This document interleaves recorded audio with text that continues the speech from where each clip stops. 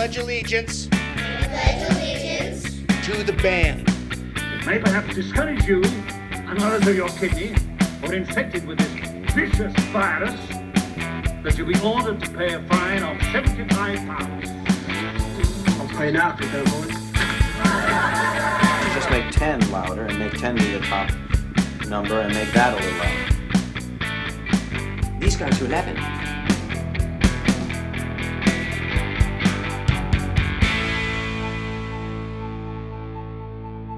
Let's get rocking! Welcome to Movies That Rock, a rock and roll journey through cinema. I'm your host, Josh Fitzgerald, and welcoming back to the co-host chair is Mike Drew. Hey, Mike, how you doing? Not bad. Thank you for having me back. My pleasure. It's always great to catch up and talk shop and talk movies and music. Absolutely. Well, I mean, music is what introduced us to each other. So yes, absolutely. Your podcast is great for that. Oh, okay. Well, thank you. Yes, it's one of the things that's been really fun is getting such a variety of people on here and getting to know so many different people. It's been a blast. I listened to your as we were talking before this, and I had mentioned that I had spent the last day painting my son's bedroom, and today I listened to your Staying Alive episode while I was doing it. So excellent. That one was very fun. And we're doing something completely different today. This is a 180. This is probably a movie that I would guess that a lot of people have never seen before. The movie is called Live Forever, and it's the rise and fall of Britpop. And this was a movie that you introduced me to, and I'm glad you did, because I'm going to be completely honest right off the bat. Britpop is a huge blind spot for me. Well, you had said that, and Britpop was definitely my kind of coming of age at the time when I was, I'm late teens and early 20s. You're going out with your friends and things like that, and it was really the soundtrack of my life at that point.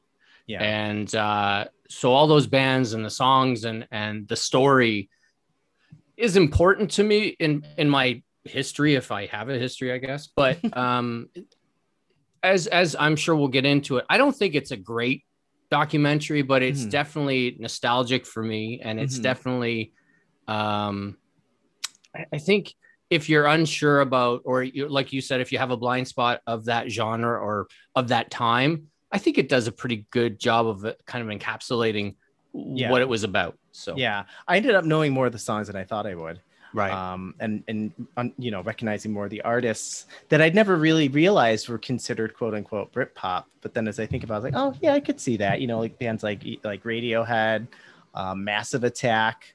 I didn't even realize that those were kind of the same. Portishead is another one. Yeah. And with Massive Attack and Portishead, and you can add bands like Morcheeba and stuff like that to that as well. So like, how if, I'm also a heavy metal guy, right? Or hard rock guy. And you've got those subgenres of that, every kind of quote unquote genre starts to get splintered a bit. And so Massive Attack and Portishead and Morcheeba and stuff, they end up being trip hop, right? Which is kind of like, it's got a slightly dancey beat and a female singer over top of it, trip hop. So, but yeah, I mean, at the time, it was on, in the pages of the NME or Select or whatever, and, Blur would be on the next page facing it. So to us, it was kind of all the same thing. And it's, same generation from Britain, kind of the second wave British invasion. Absolutely. Is really what it was, for all intents and purposes. Yeah. 100%. Yeah, I guess a little background on this movie. This was interesting. So you sent me the link for this movie on Vimeo, and this is actually a little insight into the coming lineup of episodes. This is actually the second consecutive movie that or episode that I'll have watched the movie on Vimeo. The other one was the history of the Ramones, that it's going to be dropping a week before this one does. Well, thank goodness for their lax copyright enforcement. Yeah. Oh, big time. Yep. And as I was watching it, I was wondering why it really had gotten any distribution, why it was not, available anywhere really. I mean, the first time I saw it, I rented it on DVD from our local movie store at the time. and I think there was some extras on it and stuff, but I had heard about it coming out. And obviously this is before Netflix and stuff. The internet was around, obviously, but it was because I think it's 2004. 2003. Yeah. 2003. Sorry. Yeah. Yep. So I had rented, I knew it was coming. And the video store that I used to go to at that point was great because they would get kind of the indie stuff or in addition to the big stuff.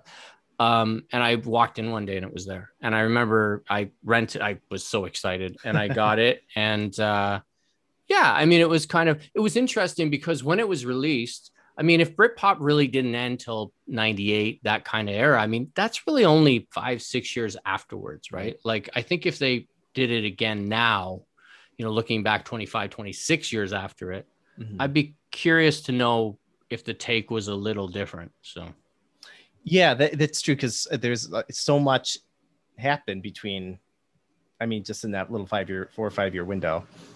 Yeah. And I guess it come to find out, this was actually like a BBC production. So it was, I'm assuming that it was probably like just aired on television in the UK. Yeah, it might have. So the BBC have a lot of, they have like the two main channels, BBC One and BBC Two. Then they have the news channel and stuff. But at different times, they've had different channels. They've had a film channel or they've had an arts channel. And the way that there are other channels there that are commercial channels, but they also sometimes get government funding to make feature films or documentaries.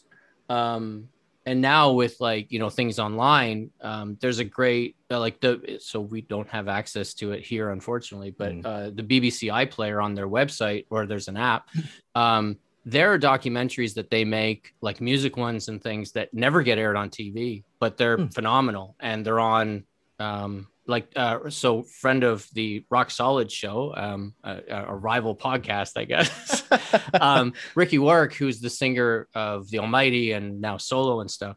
He does a great one about like the history of Celtic music and stuff. And it's on iPlayer, and he goes to America and in Ireland and whatever. And it's amazing. I'm gonna be looking for that. Yeah. Yeah. You might have to use nefarious means to That's acquire all right. a copy. Yeah, whatever it takes. But I'd be surprised if I don't think it ever got aired. I think it was just released on the iPlayer. Huh. Almost like, so it's almost like a streaming service in a way. It is. Yeah, okay. It's their streaming service for the UK. And it's funny because I was actually having this conversation with Kyle Hildreth, fellow Name That Tuner, the other day, and I kind of explained to him that like the BBC, the way it works is in England and in Scotland and stuff, you pay what they call a TV license. And so you pay, I don't know, I think it's £150 a year or something. And then that money goes to fund the BBC. Now that doesn't make it like government propaganda or anything, but because it's like a separate entity, but the funding from it is from the public. And they don't show commercials or anything like that. And then they use it to produce their own content and interesting. So like we have PBS, which is it's similar but different. But similar. Yeah. PBS I'm sure PBS does get grant. I know that they get grants. You know, you'll be watching something and it says, sponsored by viewers like you. Yeah, exactly. or something in Boston, right? Like, I think the one that when I was growing up, it was Omaha Mutual. Yes, that's right. Yes. Right. Or you'll be sitting through a concert and then you'll have to get through like a half hour of pledging. That's right. And whereas the Beeb's not like that, because if you have a TV in your house, you're required to pay it. Okay. And so the money comes, and that's how they pay for their programming. And I have to be honest, I mean, it's quality stuff. And I'm not just saying that as an Anglophile. Like honestly, like, I don't think, I mean, you can watch something you have no interest in, but you can't deny how well made it is. Interesting. Wow. Like all those Planet Earths with, what's the guy's name? I'm trying to think. David Attenborough. David Attenborough. Yeah. Like they're all funded by the BBC, right? And it's amazing stuff. So even if it's not your jam, whatever the topic is, if it's a documentary but they make, quality comedies and dramas and stuff. And then they also make money by selling them around the world and stuff to different, broadcasters for their rights. Yeah, But probably yeah, not all of them. So you're probably missing out on a lot of good stuff. you know? Oh, there's so much. I mean, if you do have access, like when I go over to visit family and stuff, and I'll go on to iPlayer and stuff, like I was just like, why can't we, they'll do histories of this, or like they did one about Primal Scream, the band Primal Scream. Oh, wow. And them recording their record in Memphis. And I'm like, I would pay to see this here, but oh yeah, they just don't, whether it's music rights and different territories or something, I don't know. Right. But yeah, they do amazing stuff. So the fact that this was partly funded or created by the BBC doesn't surprise me. That makes sense. Yeah. So I know you kind of talked about speaking about how you mentioned when you go over to visit family. I know you talked about this at length on Patrick Dupuy's podcast. But I wanted to ask you a little bit about where, because I know you lived in England for a while, and I don't know for sure, but I would presume that kind of your history with Britpop is kind of interconnected with your time there. Is that accurate to say that, or did it maybe inform, maybe being a fan of Britpop inform your decision to want to go there? So I went as a kid, which was late 80s. And I never got a chance to go again until 98. So that was kind of at the end of Britpop. And then after that, I'd been dozens of times and lived there and etc. But I was always a fan. Like growing up, like all my favorite bands for the most part were always British. I don't know why. But you're the Beatles and the Beatles and the Who and, and whoever else. And I'll be honest, like I said, it was kind of that coming of age time for me. So like 93, 94, you're old enough. Like I'm finishing high school. I'm starting to go to university. You're starting to go to clubs. You're starting to meet girls. You're starting to, all these things. And I quickly realized going to clubs that like, I don't like dance music very much. Right. And, there weren't really rock clubs, or if you went, it was an older crowd and it maybe you didn't feel like, didn't fit in. It didn't fit in. And all of a sudden it was kind of perfect storm on this side of the Atlantic for me is that Britpop starts to pick. So, and you can dance to, boys and girls, and you can dance to, some of the trip hop stuff and whatever. And so perfect storm worked out. And, I started working in a record store like soon afterwards. And, I was starting to write for different magazines and all that. Britpop was great because it was one of the common threads between all our friends, right? My group of friends where, we could all agree on, well, we'll put on Oasis, right? Yeah. If I had said, hey, let's all put on Typo Negative, two people might have gone, yeah, let's do that. No, right. But it was something we all could agree on in that as well. But yeah, I mean, so when I went to England, I'll be honest with you, I spent a fortune on CDs because at the time I would have too. Yeah. I mean, it was first. So I went in 98 and God bless my cousin and my aunt, because my cousin took me down to like Soho and in London and Oxford Circus. And I'm going into all the big stores. I'm going into the little stores and, like, I'm spending a fortune. Yeah. Not thinking, how do I get this stuff home? I don't have the room. But all I know is that like, hey, if I buy that single with one B-side that I don't have, if I buy it at home, it's going to be $12 and I'm seeing it here for £1. And I'm just like, that's true. Do you still have a lot of those CDs? I have them all. Oh my God. That's amazing. I have a trunk in my basement. And I have two, and I think you get them. The IKEA Billy bookshelves. Oh yeah. I have about. I go to the IKEA by you all the time. There you go. Or I did, I should say. Yeah. I have about 3,000 CDs, and I would say at least 200 or 300. I'm kind of guessing, but I would think are purchases that I made while in the UK. That's insane. That's incredible. How did you eventually get them back? I have to ask. So what I ended up doing was I would take them out of the cases, and because I worked at HMV here, we would often get HMV, that's a blast from the past. There you go. Well, I got my HMV discount on Oxford Circus, which was awesome. Oh. And I will say this, I also went to the HMV head office at the time, which was, record stores were huge at that point. I went as an employee over here, and I went over there, and I went and they showed me a tour. It was so cool. That's incredible. Yeah, and here's the best part. My wife always laughs when I say this. At the end, I'm waiting at the elevator to go downstairs, I guess, like to leave, and the elevator opens, and like two gentlemen walk, and one looks at me and smiles, and I'm like, that guy looks familiar. So I get in the elevator and I go down or whatever. And then I realized it was Gary Barlow from Take That. Get out. What? I was like, so Wow. so my wife, I'm like, I saw Gary Barlow because she loved Take That growing up as a kid. She was, big fan. That's amazing. And, yeah. So, but it was great because I went to the big HMV on Oxford Circus in London. And I spent a fortune. And I think the way it worked there was you got 30% off. So my cousin who was with me, who lives over there, she's like, do you mind if I'm like, fill your boots, whatever you want. So, because she was getting 30% off. So, it was great. But yeah, I would buy everything. I mean, and then actually what ended up happening was at HMV here, I ended up becoming the import buyer. And so I would get all the trade magazines, but I'd get all the catalogs and stuff that would come. Mm-hmm. And then but I had to look at it through a different lens. I couldn't go, I want that because I want it. It would be what's actually going to sell. And, and then when we would import things, and I don't know if this was the same to America, but when we would import things from Europe or Australia or whatever, not from America, which is strangely enough, they wouldn't come sealed because we learned that sometimes people with dubious intentions would often hide things in there. Right? Oh, wow. Okay. Yeah. And so we had to seal everything. So that was another thing. Like we go, well, if I buy 100 CDs, then somebody's going to have to spend a couple hours sealing them all. And that's just interesting to me because couldn't they still put like whatever paraphernalia like inside the actual like jewel case? I think they wanted the actual to be able to just go, I don't know, but maybe I don't know. But yeah, that was one, because I always thought like, why are they not? Because in the UK, a lot of them are.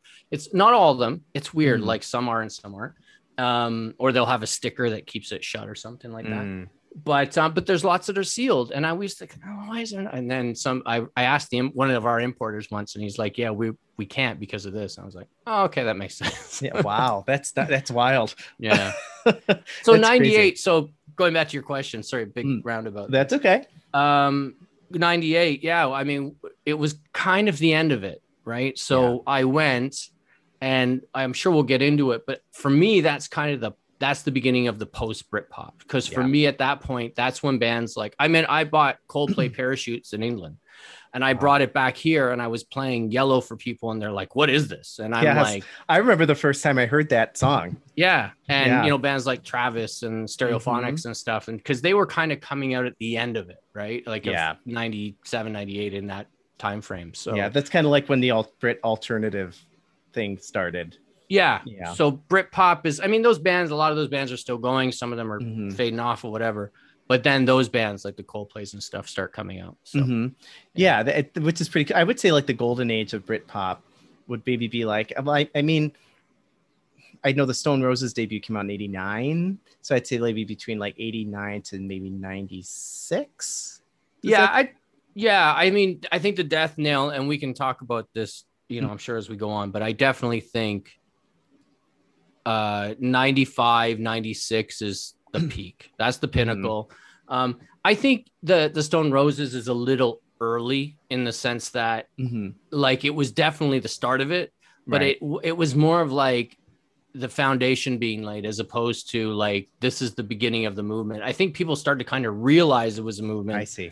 Yeah. 93, 94, definitely by the time, the first Oasis comes out, Park Life by Blur, which is kind of 94-ish. Right. That's when... Oh, go ahead. Sorry. No, I was going to say that's when people realized that something was happening, but I think you're right. I think, the Manchester scene, the Stone Roses and stuff, I definitely think that's kind of the groundwork, the roots are being laid at that point. Yeah, that makes sense, because the movie spends pretty decent amount of time on the Stone Roses and their brief existence, and kind of the influence that they had. Absolutely. Quickly overthrown by American grunge. Yeah. It's just kind of funny. I have to just mention that there's a lot of I don't want to say anti-American, but there's a lot of America was not portrayed in the nicest light in this movie throughout, which was kind of funny to me. No, yeah, I mean, it's funny. Like I said earlier, like a lot of my favorite bands were British. I didn't do that intentionally. I never thought, I can't like this band because they're Canadian, or this band because they're American, or I prefer this band because they're British. Mm-hmm. But it just happened to be that way for me. If I look at the grand scheme of my collection or my life, the soundtrack to my life, I sit there and I go, yeah, a lot of those bands are British. Right. I can't tell you the amount of times that I've like fallen in love with a band or an artist or an album and come to find out, oh, another British band. Yeah. But I also think, I mean, I'll say this, that being said, the first time that I went to the UK on my own, or like on my own, I flew, in 98 when I went over on my own, before I knew my wife or anything like that. I was so disappointed when I got there, because I thought, I'm going to get there, I'm going to turn on the radio, I'm going to hear all the bands that I love. Nope. It was like dance music and pop music. Britney Spears. And I know Britney Spears and Christina Aguilera. And I was just like, wait, what? Like, why am I not hearing Did I actually go somewhere? Yeah, I know. And so it was different. Like, but again, because, and they have commercial radio, but you have BBC Radio 1. Yeah. Which was the top 40 and basically the tastemaker of the UK, right? And has been since the 60s. Right. And at that point when I went, it was definitely, pop. And pop was big before that. It's not like pop disappeared. Right. I mean, but it was pop is just metamorphosizes all the time. Yeah. And and we'll get to the end of the film, but Louise from Sleeper, who has a great book, which name is escaping me right now, and I actually have it. I should send it to you. It's brilliant. She makes the great point that the music industry's default setting is pop music.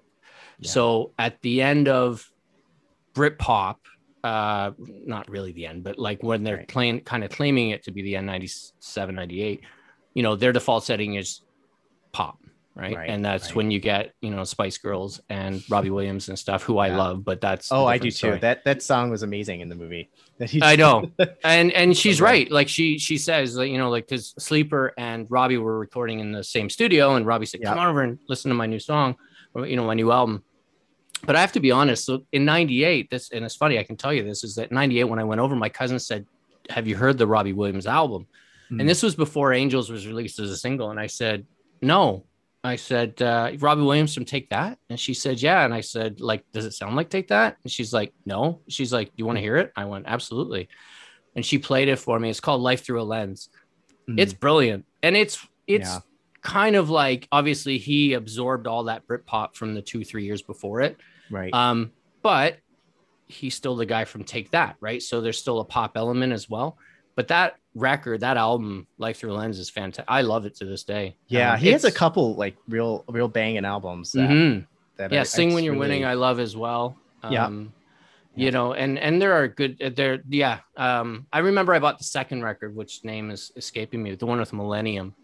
Yes, I can see the album cover in my head. I can't think of the name of it. Can't think of the album's name, because that's a great song too. And I remember hearing that, going, oh, this record's going to be great. And I don't really like that album that much, but I think it was such a shift from Life Through a Lens that I was like, I'm not sure. Right. But then would it be the next record, which is Sing When You're Winning? That's a fantastic. Is that the one where he's a soccer player on the cover? There's Kids. He does the Kids with Kylie and. Oh, right. Yep. Yeah. Great record. But yeah, I mean, that was, again, the default setting always goes back to pop, right? And I think Brit pop, right? It wasn't Brit rock, because Brit rock is kind of a different genre, and that's where bands like my favorite, the Wild Hearts, kind of fit in. It kind of ran parallel with Brit pop. But I have a confession, and you might be mad at me for saying this. I had never heard of Sleeper before this movie. So Sleeper, I know. I was so bad. I'm like, I should know who this band is. I've seen Train Spotting. I know I've heard that song before. I just never.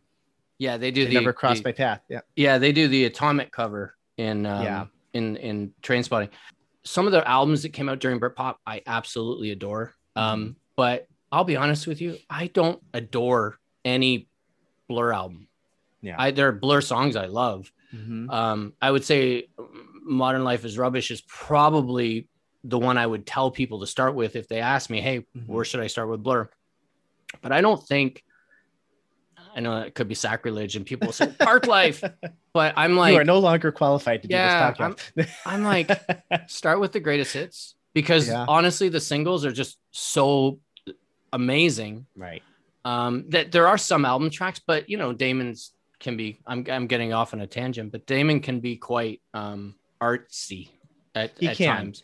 You know, I know more Gorillaz songs than Blur songs, and I don't know if that's just because of my generation, but I was gonna say, that would make sense because of our difference in age. That I'm, you know, I'm kind of the Blur, and you're, you know, with the Gorillaz for sure. Right. And I mean, I like them both, but I would say, but that again comes into where my blind spot is on Britpop. I really only know maybe like a half dozen Blur songs. Right. And maybe about this, and I know maybe like a half dozen Oasis songs, and they're always the ones that they would play on 102.1 The Edge. Yeah. Toronto's own. Absolutely. Yeah. And I mean, and at that time, CFNY 102.1 was a big champion of Britpop. And they would have dance nights at clubs where they would simulcast from those clubs. Okay. And you guarantee that there would be a big Britpop set, right, where they would play Oasis and Elastica and Blur and you know, all these Supergrass and all these bands. Yeah. Supergrass. I was just talking to Steve O'Dockerson about Supergrass last night. There you go. Perfect timing. I hadn't listened to them in years. Yeah. So, you know, I was going to ask you at the end of this, but I'll plant the seed now. But I was going to ask you for what maybe you would consider your three favorite I know you said it's a blind spot, but what your three favorite like kind of Britpop albums may be. Oh boy. But like, and I didn't want to dump 5 on your 10 on you. I thought we'll go with 3. I don't know that I would have listened to that many. Well, no, and exactly, and that's what I was going to say, because there's so many great records, and there's so many great songs. But I think sometimes, you know, we look back with nostalgia through rose-colored glasses sometimes, and I'll like I said, like there's no Blur album I love. There are Oasis albums I love. There are Supergrass albums I love. But there's no sleeper album I love. I would say the greatest hits probably will do 99% of the people just fine. I'm going to throw it back to you. And instead of maybe albums, maybe what are like your top 3 favorite artists, like Britpop artists in general? Oasis is number 1. I don't have to think about it. I would say, so I'm currently wearing this. You can't see it because it's audio, but I'm currently wearing a Manic Street Preachers shirt. I hesitate to call the Manics Britpop because their first 3 records are not. They are rock. They're heavy. When the first record came out, Nicky Wire, from the bassist in the band, said, "This is going to be bigger than Appetite for Destruction." It should have been. It's a classic debut record. It's almost like punk in a way. It's and that's why I love that genre of Brit rock as well, because like bands like the Manics and the Wild Hearts and stuff, they all had that punk but rock and, you know, but power pop and all of it mashed in, all the things I love in the one. Right. But by their 4th album, when Richie Edwards, their guitar player, had disappeared, they definitely fell into the Britpop, and the shirt I'm wearing is from their 4th album called Everything Must Go. And I would say that's probably one of the definitive Britpop albums. So I would maybe say the Manics, but I would say, you can count them. But I would probably say and this is a bit of a out of left field for most people, but there's a trip hop, and they were kind of poppy, but more trip hoppy band, just the right time, called Dubstar, which is, I've heard that name before.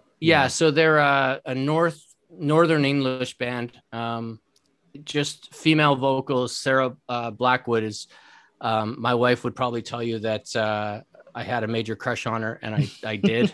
There's no question. But I love her voice, and they have their record Goodbye is one of my favorite records of all time. But you know, I think like I hate to say it, but like that Blur best of, you can't go wrong with that either. You know, there's so many. It's Supergrass. The first 3 Supergrass records are fantastic. Life on Other Planets is so good. Yeah, I mean, Yeah. it just there's so many. But Oasis is number one. There's no quite. There's Oasis, and then there's a huge drop, and then there's other bands, and I love them all. But yeah, Oasis is That's the top for you. Yeah, 100%. Yeah, I could, like I said, I can't really pick Oasis because I only know like a half dozen songs, if that. I've never listened to a complete album by them. I would maybe also go to, I mean, if you're going to include the trip hop in that same thing, I would probably go with like a Massive Attack, because I think Mezzanine is just an amazing album. Maybe also too, I would pick like I guess you could say Radiohead, if they included multiple songs by them in this movie. So I guess I think if Radiohead had stayed in the Benz era, mm-hmm. and I know that their fans like our area, I know that their fans love them because they didn't. Right. But for me, I lost them after that. Like I remember when, and I'll talk about it now. Like I mentioned, I worked at HMV, and I was working at HMV when a lot of those albums that they talk about at the end of the film were coming out. The OK Computer, the Be Here Now by Oasis. And I was like, this is all different. Like this is kind of, I love that montage in the movie about when they were interviewing the people about when Be Here Now came out, and they were interviewing Oasis fans. It's like a montage of interviews of them saying, you know, oh, Be Here Now, this is amazing, this is the best album they ever done. Then you get like the one random person who's like, I don't like it. It's all like boring rock music. Like it's dad rock. And this it's easy. Yeah, he calls it dad rock. Yeah, which is great. And he's kind of right. I mean, I remember at the time, so I'll tell you what happened. We went to a friend of ours' mom was getting remarried, and we went, it was a bit of a road trip to get to the wedding, and we all went, and Be Here Now had just came out. And I remember, this is how old I am, I taped it for the car so we could listen to it. And I remember listening, and we're all like, you know, kind of, yeah, it's cool. But it was always that little voice in the back of my head going, this kind of sucks. And, you know, I hate to be the person who is like, it's not like it used to be, so it's not very good anymore. And so I want to give everything a chance, but I think there was just that little voice going, isn't that great? It wasn't for you. Yeah. No. And now you listen to interviews with Liam and Noel, and they'll tell you like cocaine basically was like more common than water at the time. And, you know, the theory is that when you're on cocaine, that, you know, you want treble and you want highs and stuff. The one thing I didn't tell you about the records, like when I worked at HMV, when it came out, I was there on release day. I'll never forget it. And we used to have a CD changer where we'd put 5 CDs in, we'd hit shuffle, and we were all like, there was a bunch I have of one of those still that I use all the time. I think I have one in the basement. And we were so excited. That thing is the loudest record I've ever heard. Like the mastering job on that thing, and I don't know if it was just like the Canadian pressing, I doubt it. It was ridiculously loud. Like it was noticeably loud compared to every other record we were playing at the time. Wow. Yeah. Now, was there like this, again, pardon my ignorance, is there like a hit from Be Here Now that I would maybe know that got significant radio play? Because I'm looking at none of these track lists, none of the tracks on this track list are ringing a bell. You know what? Welcome to the streaming era, man. I'm bringing it up right now. Obviously, Do You Know What I Mean was the first single. Okay. Which was I remember getting the single before the album came out, and it had like a cover of Heroes and stuff. Oh, okay. All Around the World was the ending, I believe. Yeah, it was the ending track. So I think it's not the All Around the World I'm thinking of. It was no.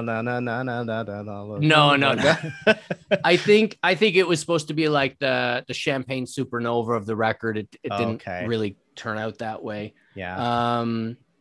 Don't Go Away was another single. Yeah, I think I'll be honest. I think Do You Know What I Mean? Okay. Do you know what I mean? I think. Sorry, that was a Cockney, not a. That was good. Mister. Yeah, I can't. I can't do a Mancunian accent. Sorry. It was the first. It was the big single, but that was the hype, right? And I couldn't. I wanted to like it, but the songs were so bloated and it was loud and kind of brash, and I couldn't. And now in hindsight, right? Like just like this film, I remember, you know, this OK Computer came out, Blur Self-Titled came out, and I was like, these are all really different. And I remember the nail in the coffin, and they talks about this in the film, Jarvis Cocker from Pulp, which is a band we haven't brought up yet. Oh yeah, they're great too. Yeah, but when This Is Hardcore came out, I remember going, I think we're done. Like, I remember thinking, I think this is over now. Like, wow. That was kind of the final, we're in a different space now. And Jarvis Cocker didn't really seem to have very fond things to say about that album either. No, and I think I've listened to it twice in my life, and that was when it came out. So right, and also interestingly, going back to Be Here Now for a minute in the movie, it was interesting how hopefully I won't mix them up, but it seemed like Noel was like hated the album, but Liam is kind of okay with it. Like, I think you did a pretty good job. Yeah, I mean, it's a rock record, and now when I listen to it, and I don't put it on purpose very often, but I have some of the tracks in my library and whatever. It's when drugs took over Britpop, right? And Jarvis talks about that with This Is Hardcore. And I love big guitars, and I love Liam when he's on point and stuff, but it's just too much for me. And so, but Liam is like, he is the brash one in the band, and he's the one that, he always uses the term have it, like I'm going to have it. And he does, like on that record, like he stands out, like he's so loud on that record, and Noel's guitar is so loud.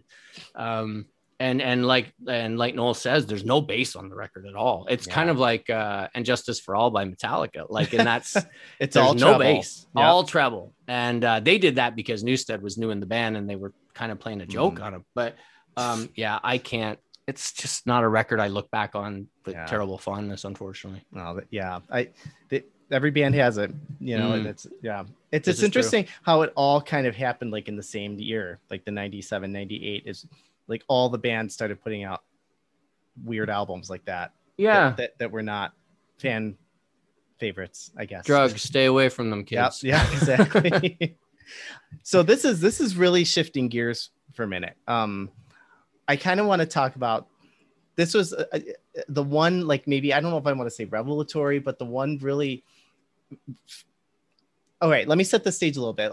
Most of this movie, I would say, is kind of primarily focused on the Blur versus Oasis thing, like rivalry and, that whole drama.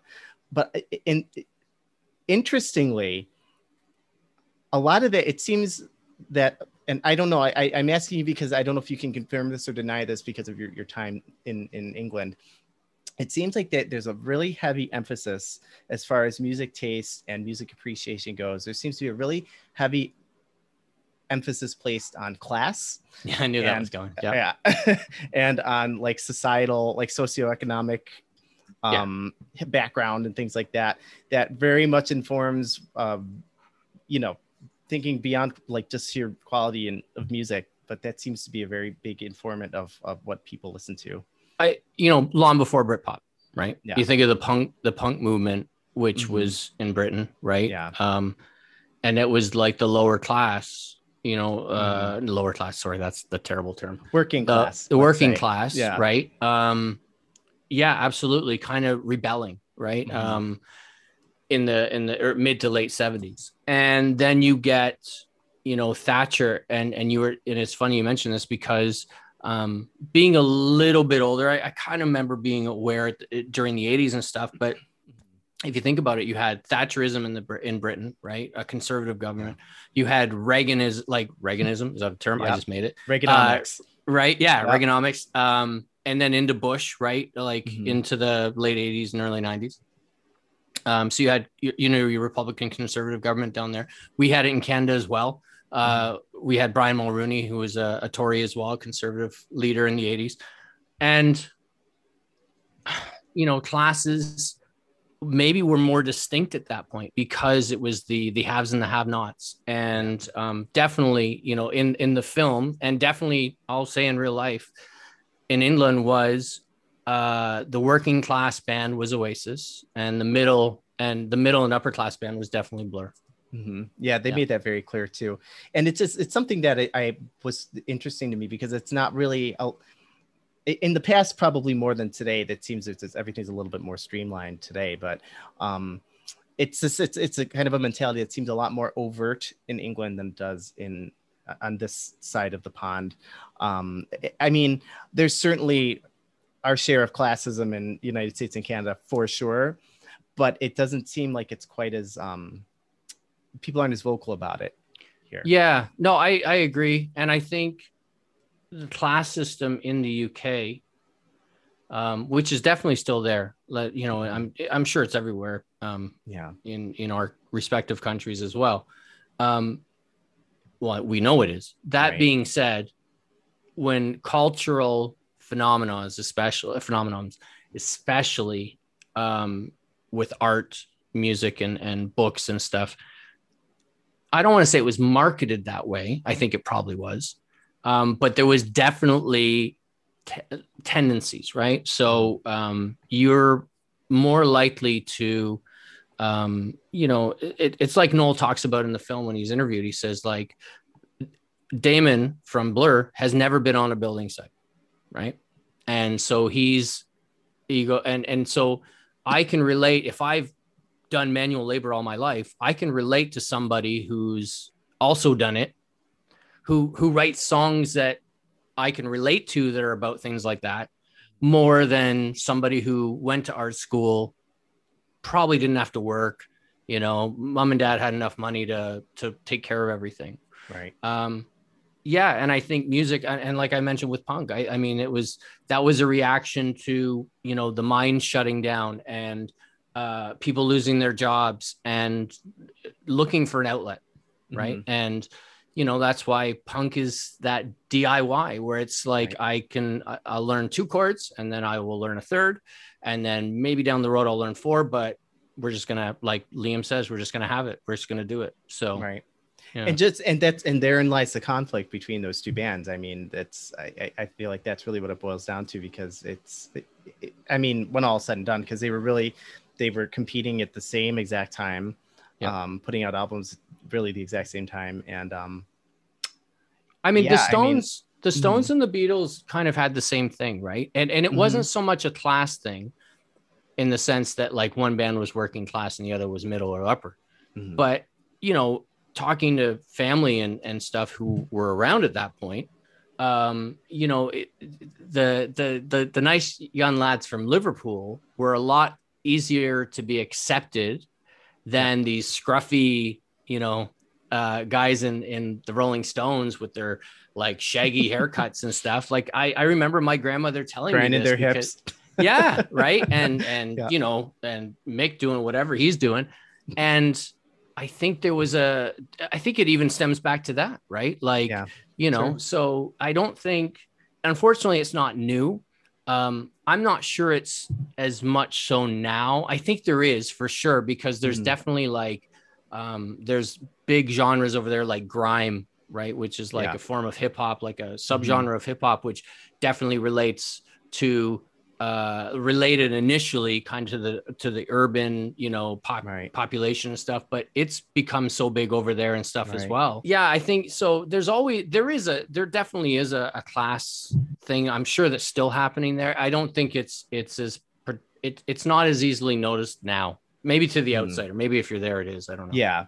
No, you're absolutely right about this, because I mean, it's the same thing in like the 80s when you had, you know, a lot of like the, you know, factory records bands for competing against like Duran, you know, like there was the same exact thing, you know, and absolutely. And I just got the impression that was kind of like really the root of what their conflict was, because it was just funny that seeing it whenever Oasis was brought up to Damon, he got like really snippy about it. Well, I think probably and by vice that versa. point, Yeah. I think it's also kind of like the Rolling Stones in the sense that when they go on stage and somebody goes, "Are you gonna play Jumping Jack Flash?" Like it's like, oh god, again, right? Yeah. Like so, people turning to Damon going, "Tell us about the Oasis conflict," and he's like, "Oh, do I have to?" Like, but that being said, like I remember, there's that story, and they talk about it where Oasis and Blur both had their rival singles coming out on the same day. And it was Country House for Country House for Blur and Roll With It for Oasis.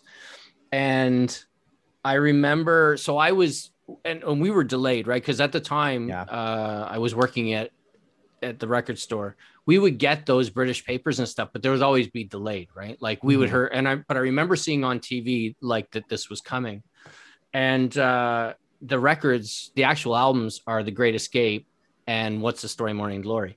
Yeah. And Blur ended up winning the single release for Country House. They sold more and ended up being number one, whereas Oasis Roll With It ends up being number two. But when it came to the albums, there was no comparison. Fantastic. Like, you know, Oasis blew them away worldwide as well, right? Yeah. I'm sure that there are way more used copies of What's the Story, Morning Glory and secondhand shops in the States than there are of The Great Escape. So yeah, it's true. This just popped into my head. As we were mentioning about the whole class structure thing. I remember very, very clearly when Oasis was kind of at their prime in the mid 90s. I was in middle school at the time. And I know. I snickered. I knew you were gonna react. I knew you were gonna react like that. But I remember very clearly because I remember like kids in school wearing Oasis shirts and whatnot. People were really kind of, pardon the expression, people were really kind of up their ass about them being, they're just Oasis are just secondhand Beatles. I heard this all the time. Like they're just trying to copy the Beatles. They're trying to knock off the Beatles. Like that was a constant just mindset that's part of the reason why I never really listened to them, because I sort of I heard that so much. I'm like, why wouldn't I just listen to the Beatles? Well, and you know what? Do you think that connects maybe to that mindset of like the working class group? I don't know. I'm just theorizing. Maybe. But. I mean, I think, you know, I'll tell you, I interviewed, don't laugh. I interviewed Scott Strapp from Creed years ago. Oh, okay. And I think it was on their first album. And real quick, is he as douchey as he comes off? It was a phoner. Okay. I can't confirm or deny that. But I remember I said to him, you know, look, you get the Pearl Jam, like especially that first record. I said, you get the Pearl Jam reference, and I don't want to ask you, you know, I'm trying to come at this in a different way. And he stopped me and he said, look, if someone says, you kind of look like Brad Pitt, are you going to be upset about that? And I'm like, no. And he's like, that's like, if somebody says we sound like Pearl Jam, he's like, great. I'm like, and that makes total sense, right? Yeah. If you asked Noel, right. And and I've heard him say on interviews, you know, like especially at that point, right, the Beatles things were coming up a lot. Yeah. The references and the comparisons. He said, like, I love the Beatles. So if I write something and it sounds like the Beatles, okay. That's a huge compliment. Yeah. Yeah. Like, great. You know, I've kind of done it right at that point. So. Yeah, but people were kind of using it derogatorily to there was that as well, and, for sure. Because that's really what I remember. There was a lot of vitriol thrown at them for that reason. You know, well, I mean, you know, I remember as well at the time, and I can't remember the exact quote, but I think Noel said something, or maybe it was even taken out of context, like, we're better than the Beatles. Oh, and then that blew. Yes. And he could have been sarcastic, right? Like that's one of the joys. And he was probably also knocking off when John Lennon was like, "We're bigger than Jesus." You know, it's 100%. Probably cut from the same cloth. But when you read that, just like, and this is the issue with social media, when you read, and this was before social media, but reading it in print, if you read that, the context, the tone, it's not there. Right. So all of a sudden, if I just read "We're bigger than the Beatles," and I don't have the context for why it was said, it's going to sound like it. Yeah, like you're a terrible human being, and you know we hate you super because pretentious. Nobody's super pretentious for sure. So, but I mean, if you really watch interviews and listen to them if you can understand them, yeah, that's true. The copy you sent me it was subtitled in Italian. In Italian, I did my best. I got most of it. Well, I don't know if you remember this. We were talking about CFNY. They used to play a game in the morning that was called "What the hell is Noel Gallagher saying?" I don't remember that. No. So they would play a clip, and then somebody would call in and go, "Is he talking about, you know, touring?" They're like, "No." That's amazing. Did they give up prizes? I think they did. Yeah. Oh my God, that's awesome. Yeah, it was great. Yeah. So I guess just like the legend of the negative legend that of Oasis is kind of imprinted, because like if I was young, you know, I didn't, you know, listen to a lot of music. Like I said, I remember hearing Champagne Supernova on the radio a lot, and I liked the song. I thought it was good, but I just wasn't, I had a friend interested who in- gave me a copy of Morning Glory. I'd heard Definitely Maybe, and I was like, yeah, it's okay. It wasn't really my thing at that point. Mhm. And I remember, so I was at university and I had a kind of a long commute to get to the school. And I Mhm. remember putting it on. I'm like, oh, I'm going to check it out. And I fell in love within the first 90 seconds. I was just like, this is, and I'm going to say at that point, they were the greatest band in the world. I think that record was the perfect timestamp for then. Mhm. And I mean, it's easily my favorite Britpop record. It's one of my favorite records ever anyway. But Mhm. What's the Story, Morning Glory is, I can't, I don't have enough words or enough time to describe A, my love for it, but B, how great it is to me, and I always say to me, because, it's like when somebody tells you a TV show, like right now, right? And I think we talked about this last time. People will, or maybe we talked about it off air. We talk about like people will recommend things or what have you. And you're like, yeah. And you add it to your list. And then Right. you try it and you go, just because it's not for you. But Right. at that point in my life where I was, what I was doing, it was the perfect soundtrack. Perfect. Like it. And, it talks about in the film where, some might say, and the swing of, we talked about class, but definitely the shift in politics in Great Britain at the that time. was big. And some might say, like, I can't remember which talking head said it, but like it was the perfect song at the perfect time, and it all just worked out. And I agree wholeheartedly. I don't have anything else to add to it. I can't, because it's just words.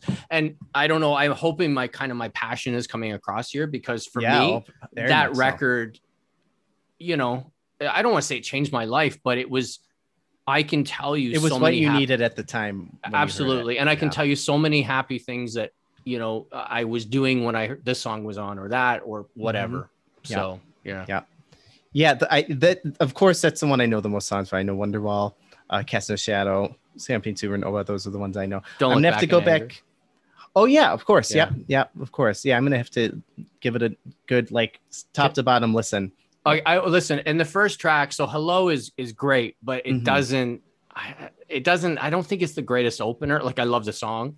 That's the one criticism I have. I just don't feel like it's the best opening song. But you have to remember too, at the time, Noel was so prolific that when every time a new single came out, there'd be 2 or 3 B-sides that were as good, if not better, than the songs that are on the album. Wow. So there's a definitive remastering that they brought. It was like a 20th anniversary of the record, and it has all those B-sides at the tacked on to the end. And those songs like Round Our Way and The Master Plan, and you just listen to them and you go, oh my God, like, how did this not make the record? Well, it wasn't written for the record. So it was written afterwards, because the way that the chart system worked was you were allowed so much time, you could add so much new material to a single, and it would still qualify as a single. But if you added too much, then it would be considered an EP, and then it wouldn't actually. Oh, interesting. Okay. And I can't remember what the numbers were, but there would be 2 or 3 bonus tracks on every one. And all the singles from that record had these amazing B-sides that were like, the next record is going to be phenomenal. And then Be Here Now came out, and you're just like, oh. So, I can, it just a little bit of a personal anecdote. I remember the very first time I ever heard Champagne Supernova, the first time I ever heard an Oasis song. right. It was like I said, it was in middle school. It was in gym class. We were playing like their volleyball or dodgeball, and they always had the radio on. And a lot of it was kind of cookie cutter milquetoast rock. And then that song came on. Of course, it's like the 7-minute long psychedelic epic. And it sounded so different from anything else that they played. And I'm like, what is this song? Yeah. And I was kind of, and I have to pay attention to what I'm doing, but I was also at the same time kind of, really curious what this song was, because it sounded so weird and it was very pretty. It's a really nice song. Singles were so like important then, right? Radio play was so important then. So a track like that, when it got airplay, like when CFNY played it, or even more mainstream rock stations, it was a big deal, right? Because it hadn't there were very few songs where, since like the 70s, where, like you said, a 7-minute, 8-minute epic is played from start to finish. And I remember when that was a single, I'm like, really? They're going to release that as a single? And then it was just, you know, it was a monster hit. Yeah. And we didn't even mention Wonderwall. Well, that element goes without saying. Like that's got to be up there with like Yesterday as one of probably the most covered songs ever. Because I remember like all through college, there was not I used to go to open mic nights in college, like weekly, and there was not a single one that I went to where somebody didn't play Wonderwall. No, I hear you. It's funny. I love that song. It's one, there's so many songs that you don't need to hear anymore. Cause like you've heard, your quota has been met and you don't need to hear them anymore. And Wonderwall should be like that for me. Cause I have heard it thousands and thousands of times. I don't need to hear somebody cover it at an open mic night or anything like that. But when it comes on, if I'm listening to the album or if it comes on to the radio, I'll never turn it. I love it to this day. Mm-hmm. I have to tell you though, my dad always hated it. And he's like, that guy can't sing. I'm like, I will say the first time I heard it, I kind of was a little put off by his voice as well. It grew on me. It clicked with me when I kind of understood it more, but I get that. It's a little brash at first, but whereas my mom loved it. So my dad hated it. My mom loved it. That's so funny. I have a feeling that I don't know if my parents even know that song, but I'm sure it'd be the opposite. My mom would hate it. My dad would probably love it. That's great. Yeah. Going back just a little bit to, you had brought up the politics. There's a lot of that in this movie. And there's my favorite moment. Like, so a lot of it's like you said, it was the end of the Thatcher era and it transitions into this brand new administration and the Tony Blair administration, who I actually completely forgot about. He came on screen and I was like, oh, that guy. And I couldn't remember his name until they said it. That little story about getting invited to go to see him. Yeah. And and so Noel decides that, so all the Britpop, members that were basically helping Labor, which is kind of like the Democrats or the Liberal Party in Canada, they were endorsing Tony Blair because after Margaret Thatcher, there was a gentleman named John Major, and he was kind of that was the end of the Tory reign over there. And, and they have like with by-elections, kind of like you guys have, different elections at different times as well. And there was one leading up to the major one where New Labour did really well. And people were like, oh.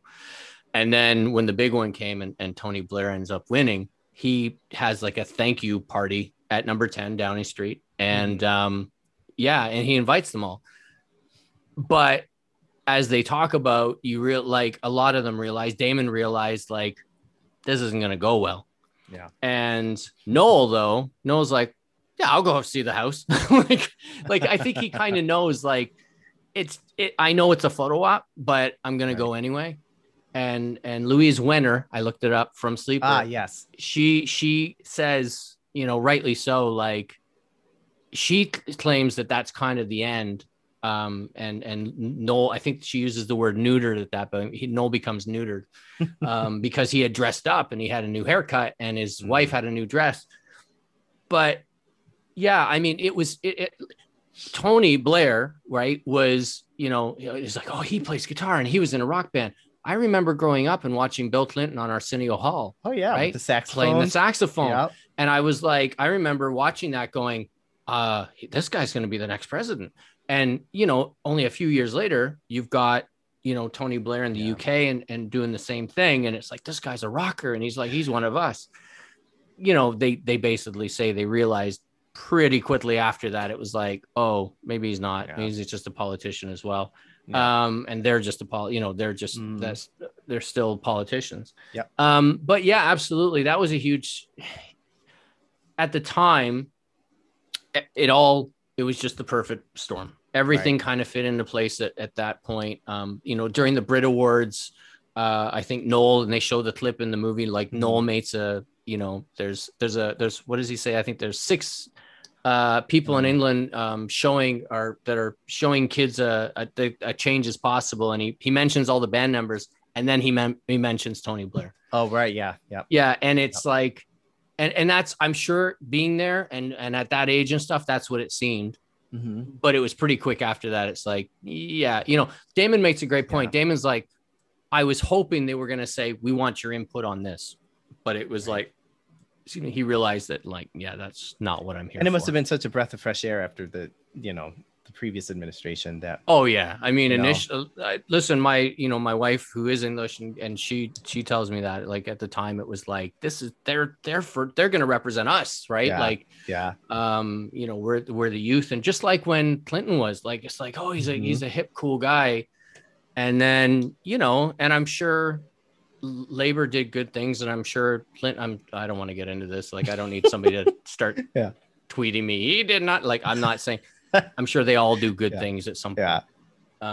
But that being said, like, I think at the time it was just like, I mean, in the UK, or sorry, in the USA, you guys had like there was the whole MTV. I don't know if you know much about this, but like there was the MTV Rock the Vote. Rock the Vote. Oh yeah. Yeah. Which, and a lot of people give a lot of credit to that, to get young people out to vote. And then that's what one of the things Madonna with the, with the American flag wrapped around her. Absolutely. And there was so many bands and artists that were doing these little PSAs, right? Yeah. Yeah, they hadn't done it before, and they haven't done it since. So it's like, well, why did that? They probably should start doing it now, though. They could probably. Wow. Now, but that's a whole other conversation. But that's a whole other right. Yeah, but the politics, it just worked. Again, perfect storm, everything, and that cultural phenomenon of, like, film as well, right? Because they kept showing clips for Train Spotting and stuff, and just there's a lot of Train Spotting in this. Yeah, well, I mean, you had the soundtrack, you had. You've got this Irvine Welsh book that has been turned into a movie, and she makes and Louise makes a great, I think it was Louise, who makes a great point of, like, this is about smackheads in Glasgow, right? Yes. Like, this isn't a cheery story. That's a great film. It's one of my favorites ever. And again, amazing. Would it be one of my favorites if I wasn't there at that time?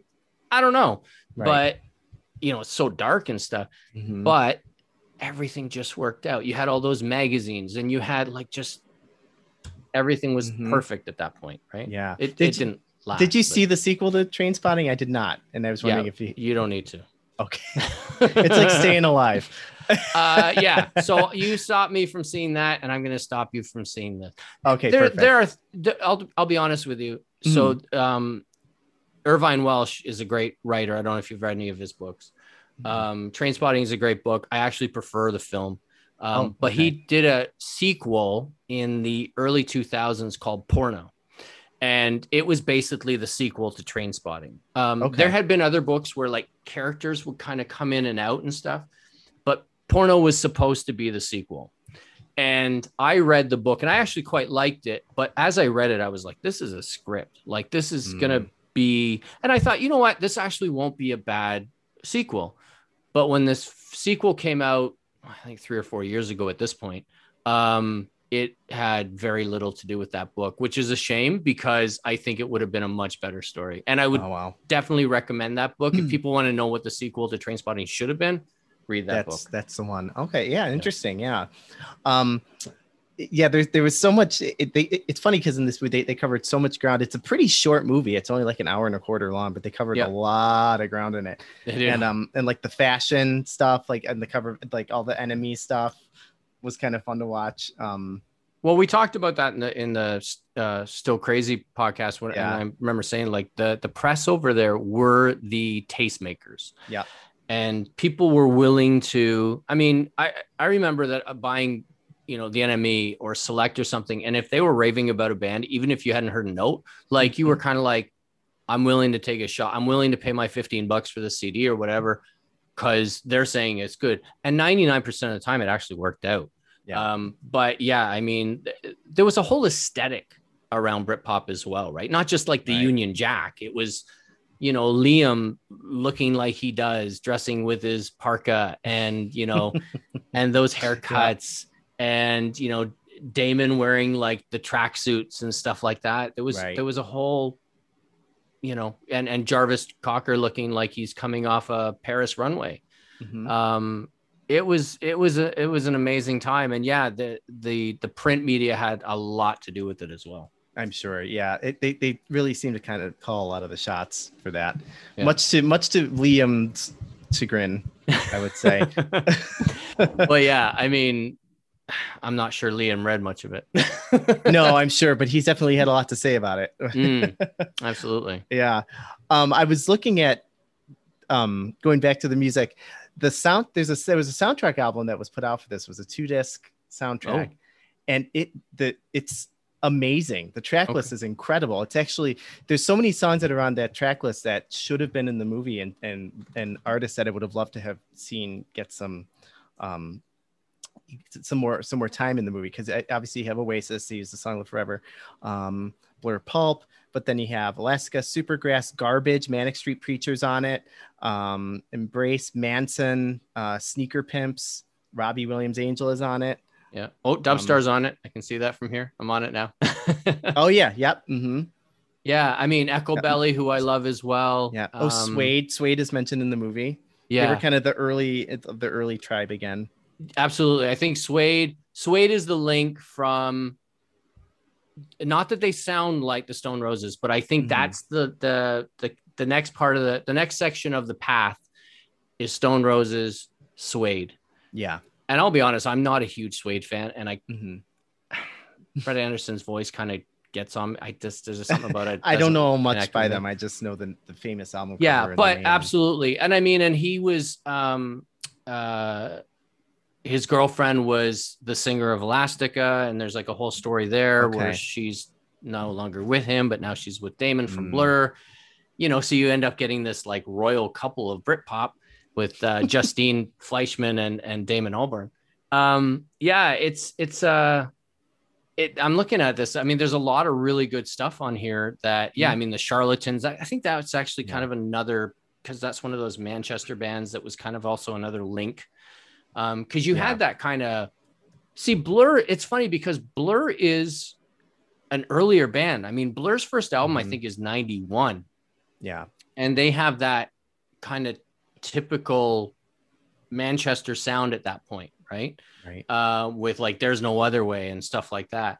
And then they kind of change for their second record. It becomes more of like, you know, instead of sounding like the Happy Mondays, it sounds like a band that's been listening to the Kinks a lot. Right. And there's nothing wrong with that. It's just, that's the change. And then you can see the progress and stuff. I honestly don't think Blur get enough credit for that, because I think Blur is actually one of the bands that evolves kind of the most during this, you know, time. But again, to me, they kind of go off the rails, like with the 13 album, and even maybe before that with the Blur album. And I mean, you get Song 2, right? Oh yeah. Song 2 doesn't sound like Britpop. Song 2 ends up being played at football games in the States, right?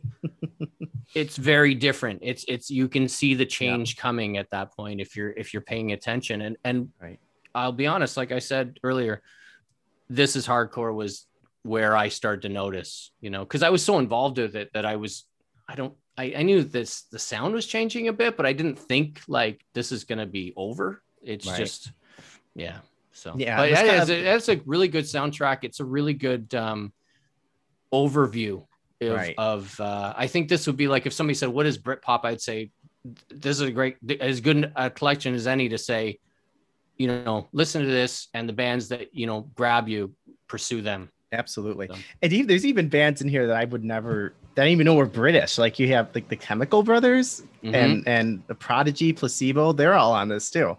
Yeah. I would never have even, Yeah. No, Prodigy. I mean, Prodigy is a perfect, I wouldn't consider them Britpop, but they were certainly part of that. I mean, we were dancing to Firestarter at clubs and smack my bitch up. Yeah. I mean, we were dancing to this stuff. That was some edgy songs back in the day. Holy mackerel. Absolutely. But it fit in with that as well. Right. And again, it was an aesthetic, but it was very wide.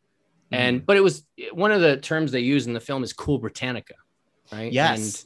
It was like you said, it was kind of that second coming of like the British invasion.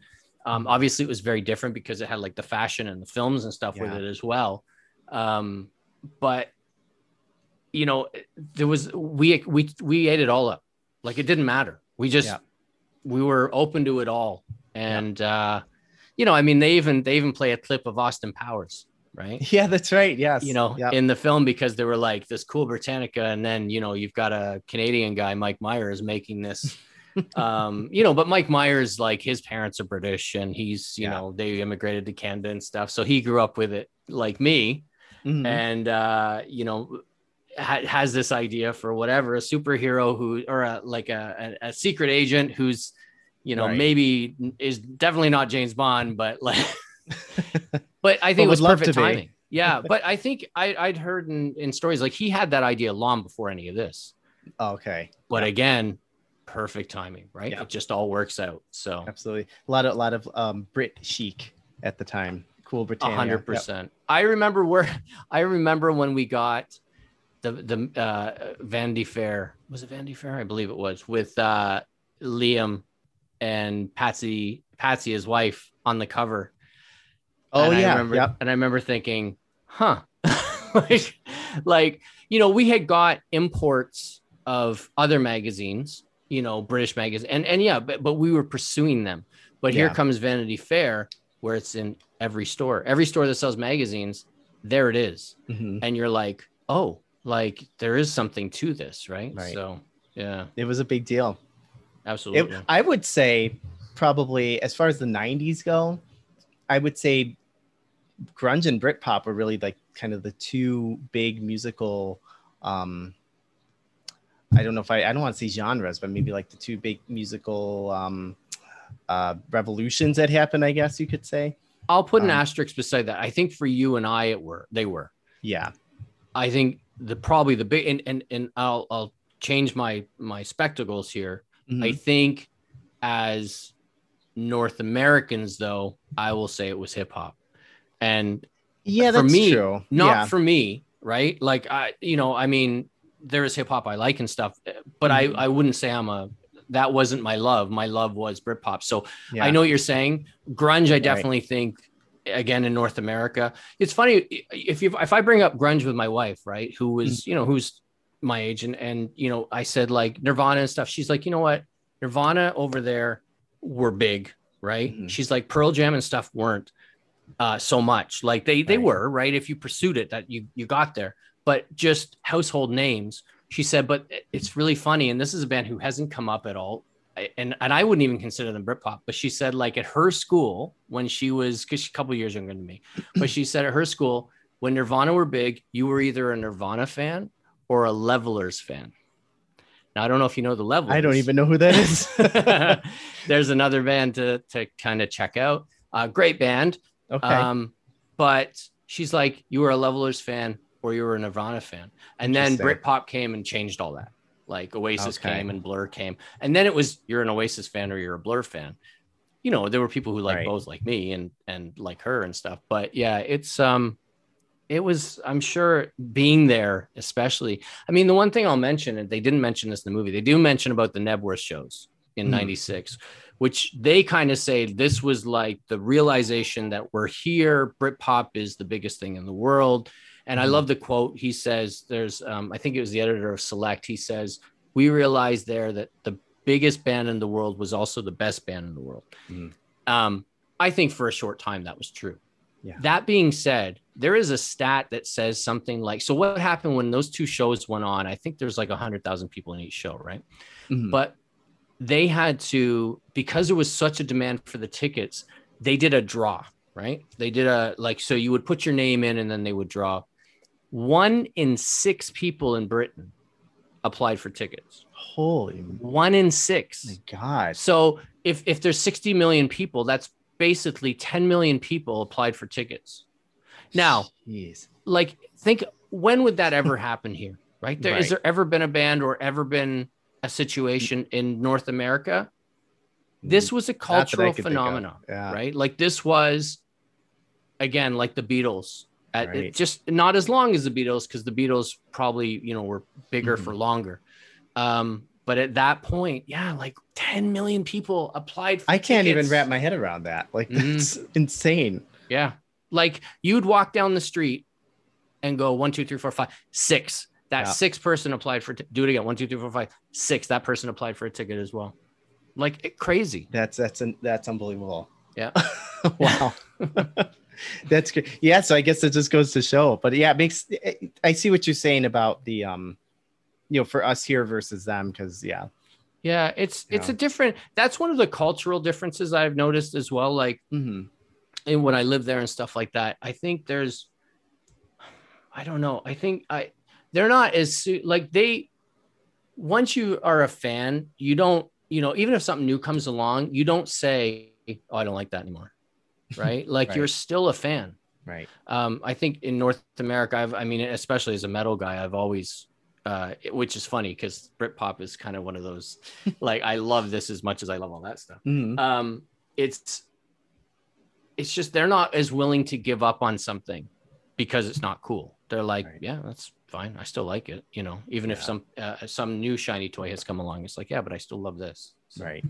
Yeah. We're like, it kind of goes to our wasteful society over here. Like, oh, one and done, throw you out, move on to the next thing.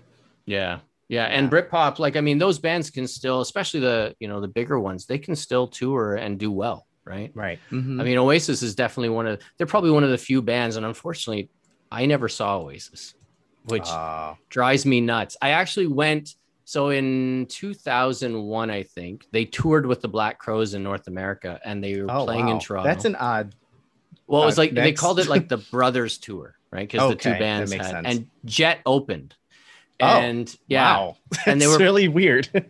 Yeah. And I was playing, my wife and I and a friend of ours we were actually at the venue, and it was an outdoor venue, and it was chucking it down. It was raining, like the heavens had opened up, and it had no sign of stopping. And I'm like, if we don't get tickets that are sheltered, I don't want to stand in the rain. And I kick myself every time I think about it because I never saw them.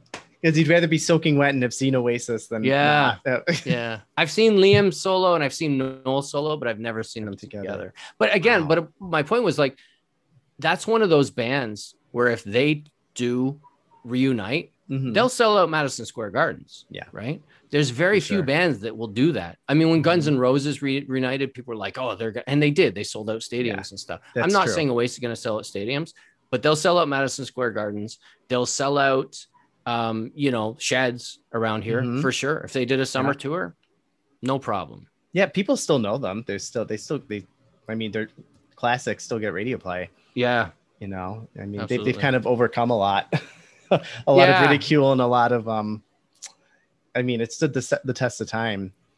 And I think I think they're one of the bands from that era that did. There's definitely every time you look back at something, right? Staying Alive. Now, did people think Staying Alive was great when it was out? I don't know. Doubtful. Probably doubtful. Or so it sounds. But I think there's still people, and not just myself, right? Like not just people like me who grew up with it, or it was a time and a place. I think those people are their chips are already played and they're already in. Yeah. But I think there's people that will hear What's the Story, Morning Glory, or Definitely Maybe or something and go, wow, what's this? Yeah. But yeah, it's and I had a similar reaction. I remember the story. This band popped in my head when I was looking at the track list, and this was kind of a notable omission from this. Is I had a similar reaction to my Champagne Supernova reaction when I first heard Bittersweet Symphony by The Verve. All right. That was a huge smash hit at the time. And that, the orchestral hook was immediately lodged in my brain for life. And Urban Hymns is a great record. Like I'm not a huge Verve fan. I love that album's fantastic. Yeah. And I love Richard Ashcroft's voice, and I think that they're great.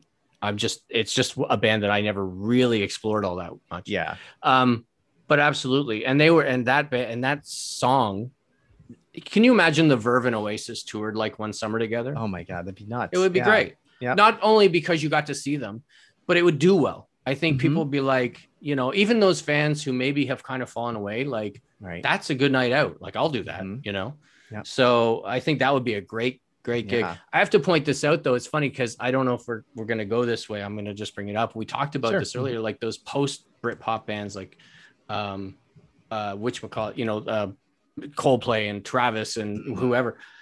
But I'll be honest, the one that really jumps out to me is, and this is a little different, but I'll tell you why, it was in the mid 2000s. I think people started to kind of become nostalgic a little bit for it. Right. So it was like 10, 11 years after the point. And, some of the people who were my age start having kids. Right. Or maybe they were having kids at that point, and now those kids are, getting a little older, whatever. And then in 2006, kind of the last gasps of the print over there, like the press, which was the NME and stuff like that. A lot of those magazines had fallen, like Melody Maker was out of print by this point. But I'll never forget that there was this band that they were, hailing as like, this is the new coming of Britpop. And it was the Arctic Monkeys. Oh, yes. And, right. And whenever people say I am, that's what I'm not. That became, because Definitely Maybe by Oasis was the biggest selling debut album of all time until then. Okay. And I remember kind of getting excited thinking, and I like that record. It's not one of my favorites, but I like it. Yeah. And I remember thinking, oh, maybe something will start here, but it never really did. Like, I think you can't capture lightning in a bottle twice. It's too hard. Right. So, right. I mean, it's whenever people always say, the new Beatles, it's, it's not, but I mean, like, I like the Arctic Monkeys. They've actually gone on to become a pretty acclaimed band, and they've done a lot of, pretty impressive albums and whatnot, but absolutely. But I think claiming it as the new Britpop is a little bit of a stretch. Well, I think people wanted to make that comparison. Not that they sound like Oasis, but it was like, okay, here's some working class lads. I think they're from Sheffield, so, and they were just looking for something to grab onto, right? Yeah. Because there had been, I think even by then, the Coldplay had been around, those types of bands had been around for a while. Yeah. It was kind of like, okay, we need something new. Yeah. And they were fresh, like that first Arctic Monkeys record, and Franz Ferdinand, those guys were coming out all that at that time. Mm-hmm. And it was like, yes, something new to cling on to. Mm-hmm.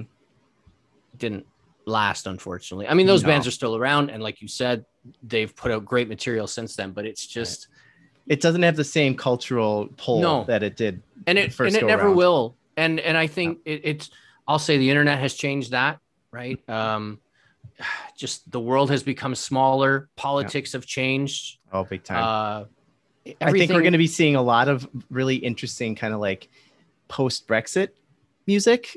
Yeah. I think that's probably going to be the real big thing we're going to start to see. I'm surprised we haven't yet, but I think the big thing there is that the problem that the British bands are now going to have is it's not as easy to tour Europe because they have to pay for like different visas and stuff, which cuts into your, if a lot of bands would go over and tour like places in Europe and stuff because it was exposure, but you weren't going to get rich or anything doing it, but you weren't going to lose money. Right. Whereas now, they have to pay for these visas and all this stuff. And like, oh, you're going into separate countries. Okay. Well, you got this. It's like, we can't lose money. So right.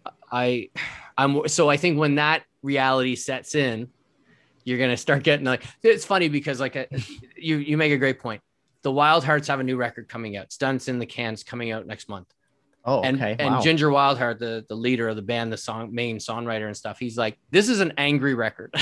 He's like, and a lot of it is about Brexit, and a lot of it is about, not so much COVID, but like politics. And so there's been a couple singles released, and I'm kind of like, oh, okay, I hear that. As long as it stays melodic, I'll be happy. Right. But yeah, I think you're right. I think there's going to be an interesting take, but I don't think it's ever really. Things will connect with people. Like you and I are music lovers, so we will find stuff that we connect with and love, but I don't think you're going to find, I don't think it's going to be a cultural phenomenon like Britpop was, or grunge was, or anything like that. Yeah. I tend to agree with you when you said, like we mentioned hip hop. I feel like hip hop is going to kind of continue. It's still kind of the wave of the future. I think if any kind of phenomenon of that level happens, I think that might be kind of through that lens a little bit more. Yeah. Well, Just- hip hop, a lot of hip hop or commercial hip hop blends into the pop genre, right? I don't think Right. we hear many rock songs that blend into the pop genre very often anymore or become. Right.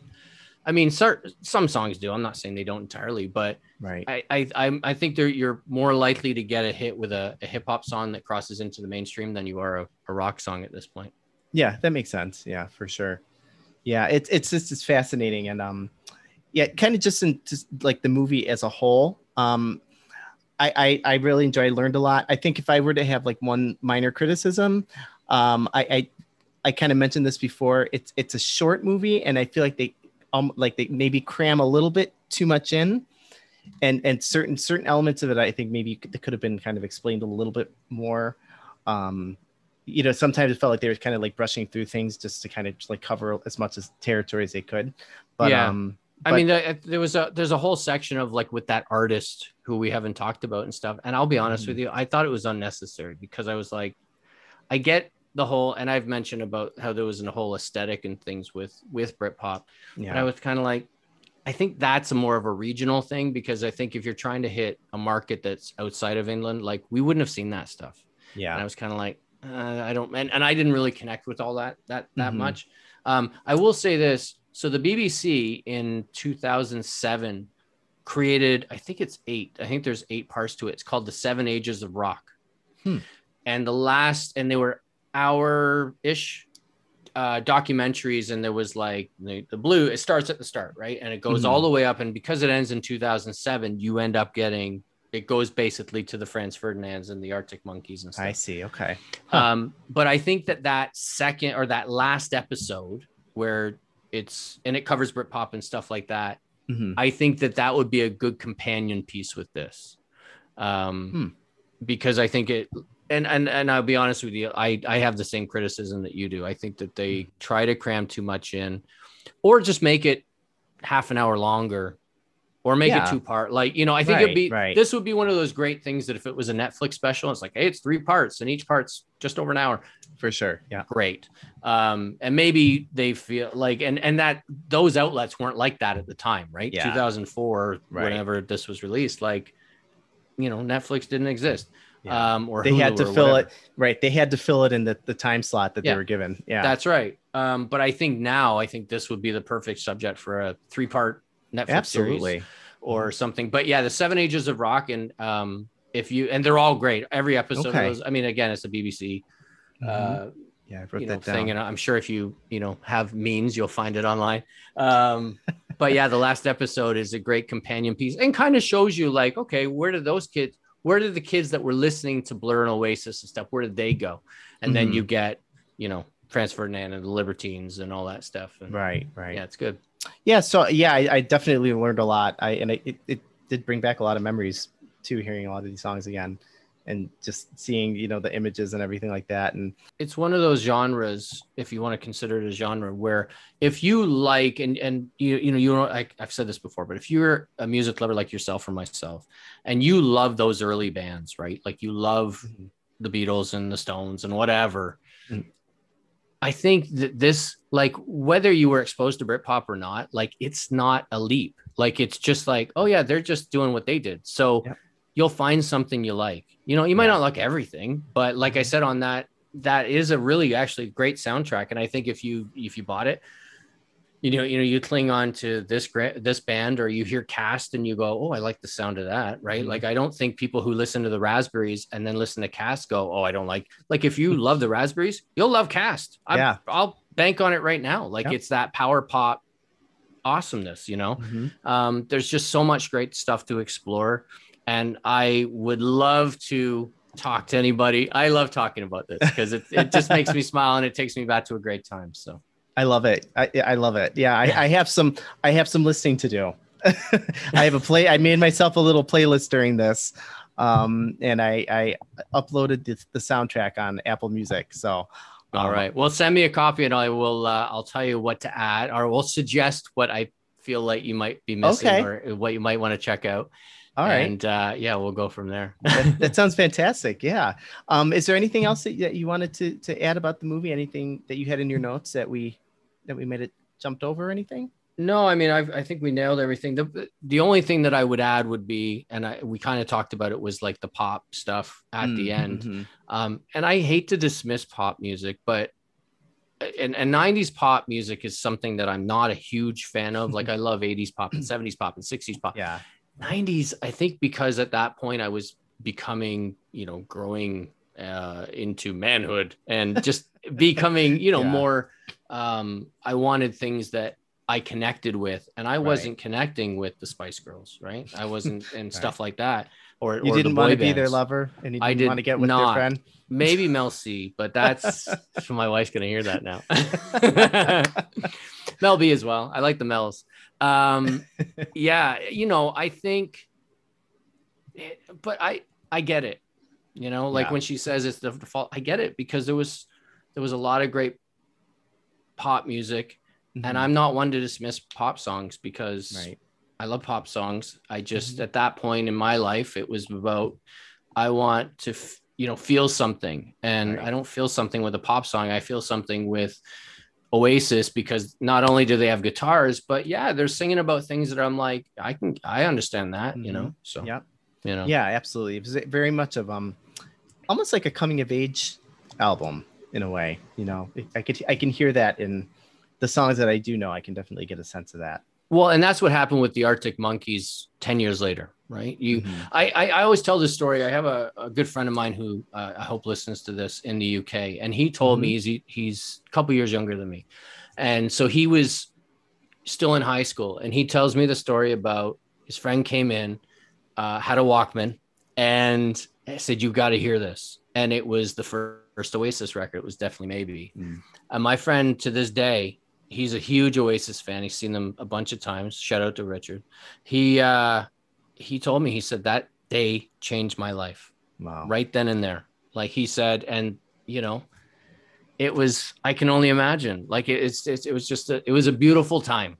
And I hate to say like this is never going to happen again, but it hasn't happened since. Right. And I don't know if it will, just because things are so different now, like with social media. And I mean, there's so much great stuff out there now, and it's, but I almost find, because there's no curator of it, like it's sometimes you miss stuff. Like people will tell me things and I'll check it out and I'll go, oh, it's great. How have I not heard about this? Right. It's just because there's so much now. Right. So, and sometimes things are over curated. Like you get these playlists on Spotify or what have you, and they use their algorithms and whatnot to think, oh, you might like this if you like this. And it's, and it's overwhelming. It's hard to keep track of all of it. It really is. And especially as you get older too, right? Like I didn't have kids at that point, and I wasn't married, and, I had more time to dedicate to it. Whereas now I don't. Right. So sometimes those playlists are great because I can grab something or, something I wouldn't have heard. But then that being said, like you said, sometimes it's just like, you don't know me. Nickelback. What? You don't know me at all. Like what's going on? Mike Drew's next appearance on Movies That Rock, Nickelback, the movie. Thank you. Is there a Nickelback movie? See, that's I don't know. Now I got to look this up. Hold on. Hang tight, everybody. I'm very curious because they are, I mean, they're Canadian. So Nickelback does have a live film, by the way. Oh, there you go. Big thank you to Mike Drew for coming on the show today, and a big thanks to you as well for listening. If you'd like to reach me, you can find me on Twitter at JoshF618 or at RockMoviesPod. You can also email me at moviesthatrockpod@gmail.com. Also, please leave a review and or rating on Apple Music. It helps people to find the show. Thank you so much again, and hope you're all doing well. Take care.